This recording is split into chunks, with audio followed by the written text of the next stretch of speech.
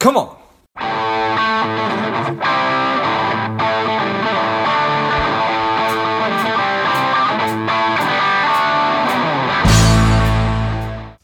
He is strong. He is powerful. He is Jared Spiewak. He is the founder and lead strategist of Comet Fuel, a boutique strategy-first agency helping clients run sophisticated marketing campaigns without the BS. I'm excited to have you on. Jared, tell us a little bit about your personal life, some more about your work, and why you do what you do. Yeah, of course. So first off, thank you for having me in the first place. In terms of, personal versus professional, the lines are a bit blurred, to be honest. I'm currently in New Hampshire, essentially born and raised here. I was actually born in Mass and moved to New York for a bit, but I've been here since I've been 5. So as far as I can remember, essentially born and raised in New Hampshire. Right now I live maybe a couple miles away from the first place that I ever lived. So nice. I haven't moved around a whole lot, at least in living situations. And while I've kind of been here, when I was going to school, when I was in high school, actually, I started to kind of figure out what I wanted to do with my life fairly early on, which was I was really interested in business for whatever reason. So at that time when I was 14, this is why the lines are so blurred, because it's kind of always been this way, is when I was 14, I decided, okay, great, I'm going to graduate high school early. I was a CD student, so a bit ambitious. So when I was 15, I started college. When I was 16, I graduated high school. And from there, I went on and I did about a year and a half in corporate marketing, which is my background, which is in marketing. I thought I was going to climb the corporate ladder, that my life was kind of set for me because I got in so early. Learned that really wasn't for me. I started freelancing online for about $5 an hour. So a lot of my personal time was taken up by, just essentially in some ways, how can I start a business? How can I, make money? How can I be kind of where I wanted to be? And so I started freelancing online. I started learning about the online marketing side of things, which wasn't what I was doing in the corporate side of things. And as I kind of got my feet wet, eventually I got a full-time job offer from a marketing agency that was offering me double what I was making per hour, plus a work-at-home position. So I very quickly left the corporate job, and that kind of solidified me within the world of marketing agency and working with clients rather than just marketing for a business that I just worked with as an employee for that business. And then from there, I continued to freelance, and eventually I decided to go from full-time down to part-time to no time as my freelancing kind of started to take off. And then I transitioned from being a freelancer to an agency owner towards the end of 2017, the beginning of 2018.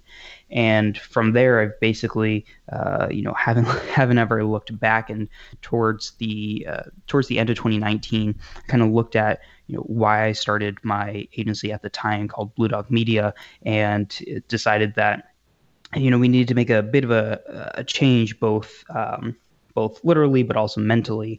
And so I decided that, we're going to rebrand to now Comet Fuel, which should be launched by the time that this comes out. And that's basically been me since I was very young. The lines between professional and personal have been quite blurred, to say the least. Oftentimes, it does have a tendency to run together for sure. So I appreciate that, and congratulations on your journey. It sounds like it's certainly been an interesting and a good one. So when you think about who you want to serve and the impact that you want to have, tell me a little bit about that. Yeah, so this is something that's quite important to me as somebody who. I like to think, maybe it's a bit cliche, but I do like to think about the bigger picture and what kind of impact I'm having on the world, so to speak. And one of the things that I like about taking a more boutique approach with our agency is that we only work with a very limited number of clients at a time, which means we're not constantly sourcing. We don't constantly have to be out there trying to sell our services, trying to take on more work. And so because we're often, at capacity or 1 or 2 clients away from capacity, we can be very selective with who we work with, which I think is really impactful to the type of work that we do, because we don't have to, take on somebody that we don't want to work with just to be able to pay the bills. So something that I think about when I think about, who do we want to work with? One of the big things is, what does that company actually do, and who does that company actually serve? And is that a company that I myself would want to buy something with, that I would want to be associated with, that if let's just say that, we had managed to do great work together and it came out that, we were a marketing agency helping the company at that time, would I want to be associated with that brand? And that kind of has accumulated to a couple of things where we've had situations where clients were, or prospective clients were selling things that we didn't believe in. We thought that their business model was taking advantage of people, despite them having very nice looking budgets that we just simply walked away from, because we didn't want our mark to be associated with that. We didn't want to push those products to people that we didn't believe in. So that's a really big thing to me, and maybe a little bit vague, which is just that, can I see myself, could I see myself purchasing from this company? Do I believe that this is a good company? And if not, then I don't even consider the idea of taking on that account, regardless of, how much of a budget they have. Primarily first is, is this fundamentally a good company? So you're not going to be working at tobacco companies anytime soon, Jared? We, as you can imagine, around the kind of the start of second quarter of 2020, there was an immense amount of people reaching out that had all these masks and hand sanitizer and all this stuff to sell, that these are all brand new companies, and they've just purchased. There were people on my Facebook that that I guess I'm somewhat acquainted with that were like, yeah, I just bought like 4 million masks from China and now I'm selling them at this like ridiculous markup. And that's something that I wanted to stay very much so away from very quickly. And there was, and that was, I would say, probably 70% of what I got reached out to from in 2020 was companies that were selling PEE, that were just brand new companies that I didn't want to be associated with, just because it's very hard also to tell who is actually legitimate within that space and not legitimate within that space at that time. And things have calmed down a little bit since then, but that's something that I've stayed away from. And even right now, I'm just not interested in looking at that, because there's just too much of a gray area within that space right now. Yeah, I appreciate that. So for the organizations that do align with your values and the way that you want to do business, how are you serving them?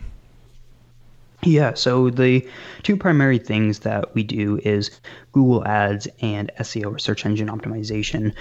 Originally, when I started the company, the goal was to only do SEO, because that was primarily my background. The marketing agency that I worked for prior, I was on the SEO team. I was the lead SEO strategist. My entire background at that point was up to there.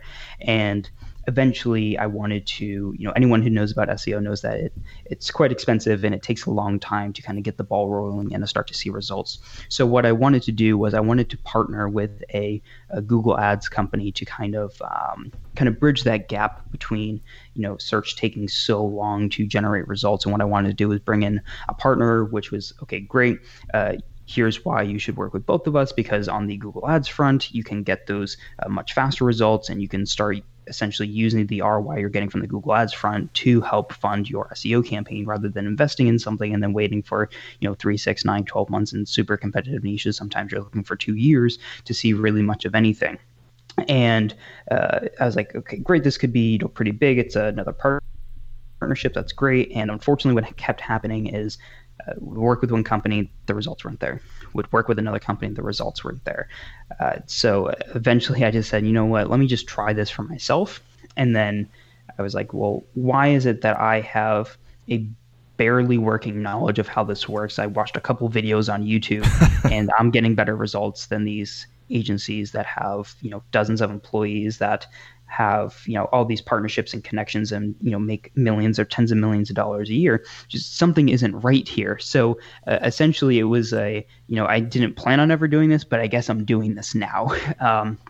And so that kind of started the, hey, we're doing Google Ads and SEO now, just because, we were constantly getting, it was just, I couldn't, in good faith, send anyone that we were working with to another company that I'd worked with beforehand, because the results just weren't there. So kind of forced myself into that position, but it's actually been really great. And we ended up doubling our revenue in 2020 because of it, which was great, all things considered, as to what was happening in the year. And we were certainly quite fortunate in that regard. So those are the two primary things that we do. And one of the things as well is I wanted to there's a anyone that's worked with agencies beforehand knows that agencies have a very bad name, especially when it comes to SMBs. It's just that, I've worked with 3, 4, 5, never get results. They take my money, they don't do anything or whatever. Everybody has a horror story. So I wanted to, one of the big reasons why I left the company that I was working with and I wanted to start my own was that I saw, I was like, this is what I feel is wrong with the industry. And this is kind of, I feel as though the company that I want to work for doesn't exist. So I guess I'll just start it myself, kind of typical story there. Yeah. But one of the big things was just actually taking the time to learn, which sounds quite basic, but is makes a really big difference, which is one of the issues with a lot of industries, actually, as I talk to a lot of professionals in any space, whether it's e-commerce businesses or service-based businesses that I'm either acquainted with or our clients or prospective clients or whatever it may be, is that so many companies just kind of learn what they do and then that's it. But the challenge is that when it comes to the world of digital, is that things change quite literally every single day.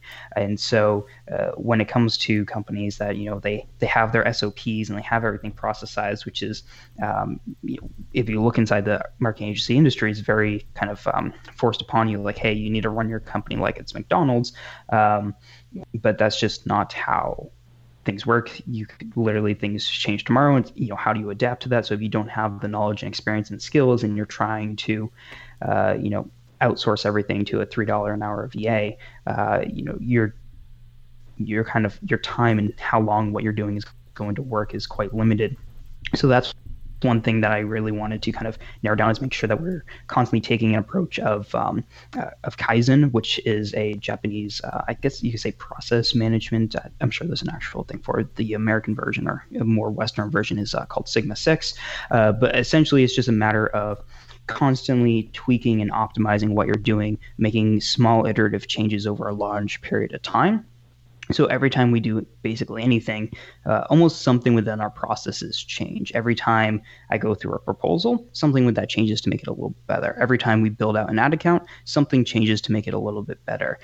So that's one of the big things that I wanted to make sure was really being instituted and was a very big part of the business.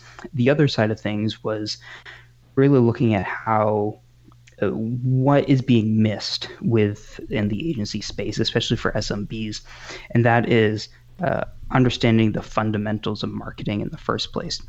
And I think that understanding this is partly me have gone to school. I got my degree in marketing, partly as well as taking an interest in just sizable companies and learning about their marketing and learning about how they do things and whatnot, which was something that's missed quite a bit right now, which we've really tried to hone in, is that advertisers, or often a lot of agencies, don't sit down to figure out who their client actually is and who their client is actually marketing to. They don't sit down to figure out who's the client of their client. And what also happens is quite a bit is that sometimes the client themselves don't understand who they're marketing to. And so that has much higher cost. The ROI is a lot lower. So trying to narrow down also how can we figure out who we're fundamentally advertising to has made a drastic impact on the end results that we've been able to get for clients. This episode is brought to you by Money Alignment Academy. If you are looking for a financial wellness platform for your company, your organization, and your employees, check out moneyalignmentacademy.com or click on the link in the notes of the show. Well, that certainly does make sense, really understanding who that actual end user is and not just focusing on who you're working with. Certainly to make sure that it's all totally aligned from start to finish, and understanding that you need to be fluid in the approach that you're taking because the industry or the algorithms or whatever are constantly changing. So I imagine that that's a lot to stay on top of, but appreciate the need to be able to do that in order to do an actual good job. So how do you counsel people to set goals for their marketing when it is kind of so fluid and abstract? So there's a couple of things I like to discuss when it comes to within the direct channel, which is the Google Ads, the SEO, whatever it may be. If you're just starting out, where you've never kind of worked on this marketing channel beforehand, setting goals is quite difficult to do because you have no idea what to expect. If Right. you're, let's just focus on ads for a second. If you're a brand new advertiser, especially if you're a newer business, or sometimes we'll work with businesses that have primarily sold retail and are just going direct to consumer. So sometimes they make millions of dollars, but they've never actually done anything online before. The issue is you don't yet know what you can expect for your cost per click. You don't yet know what you can expect for your conversion rate. You might have an idea of what your margins are for your other parts of your business or your referral rate for other channels, but you don't know what it's going to be for this channel yet. So what I typically advise people for is to start off with a more of a testing budget, get some data in, and then look where the data is, and then set your goals from there. So, okay, great. Now we've run our ads for a bit, 30 to 90 days, depending on the type of business. Now we actually know how to set goals because we can look and see the data actually tells us, oh, the conversion rate is 0.8%, but we should really be at a 1.5% because that's what that's what other channels are doing, and that's where we should really see ourselves. And so, okay, great. What can we do over the next 30 to 90 days to improve the conversion rate and get it closer to that? Or the customer acquisition cost is too high, or we're not spending the full budget. How can we increase the impression share of the ads to get there? So setting goals when you don't have any data to set goals around is quite challenging with anything at life. If you're trying to run a mile, it's very hard to set goals around how fast you want to run that mile in if you've never run a mile before, because you don't know where your baseline is yet. So one of the big important things is finding that baseline. And then if you already have that baseline, it's a matter of aligning it with the goals of the business. But also what I try to do is look at the higher picture, which is everything. The ultimate goal of the client is to have a ROI, which is return on investment, which is just dollars in versus dollars out. There's a lot of things that impact that. It's not just your cost per click. It's not just your conversion rate. It's also your retention rate. It's also your gross margins. It's also your net margins. It's also your lifetime value. How often do people come back to you? It's your retention rate for if you're on let's say a SaaS model. How long are you keeping consumers on your product for? So on and so forth. So when I get the insight from the business, I like to look at it from that perspective. Because sometimes the way to get to the end goal, which is an ROI, is not to lower the cost per click or is not to increase the conversion rate. Sometimes it's, hey, your email marketing game is really lacking, and for anything e-commerce or SaaS related, email marketing is very important. And if you were to hone that in, you might be able to double the conversion rate much more efficiently than you'd be able to do within your ad account because of just how important email is. And right now, the only way you're converting people is somebody clicks and somebody buys it. They don't buy, then you never see them again. You need to fix that through capturing email addresses. What about the top of the funnel? That's a whole opportunity that you're missing there. So I do try to look at it from the bigger picture when I have the insight to be able to do so. But in terms of goals, to summarize there, you need to find that baseline if you don't already have it. If you do have a baseline, then you need to figure out what the end goal for the business is, not just within the account, and then figure out what is going to be best to get to that end goal, whether that is within that account or there's another aspect of the business that if you improve that will get you to that goal faster. Love it. Well, Jared, people are ready for your difference making tip. What do you have for them? Yeah, so the number one thing is to fundamentally figure out who your customer is in a much greater sense than people who buy my service or buy my product. To give you a real life example, a client that we're working with is a private practice counselor. So they're a therapist. They're based in New York City, which is a very competitive space. There are a lot of national players that have opened up.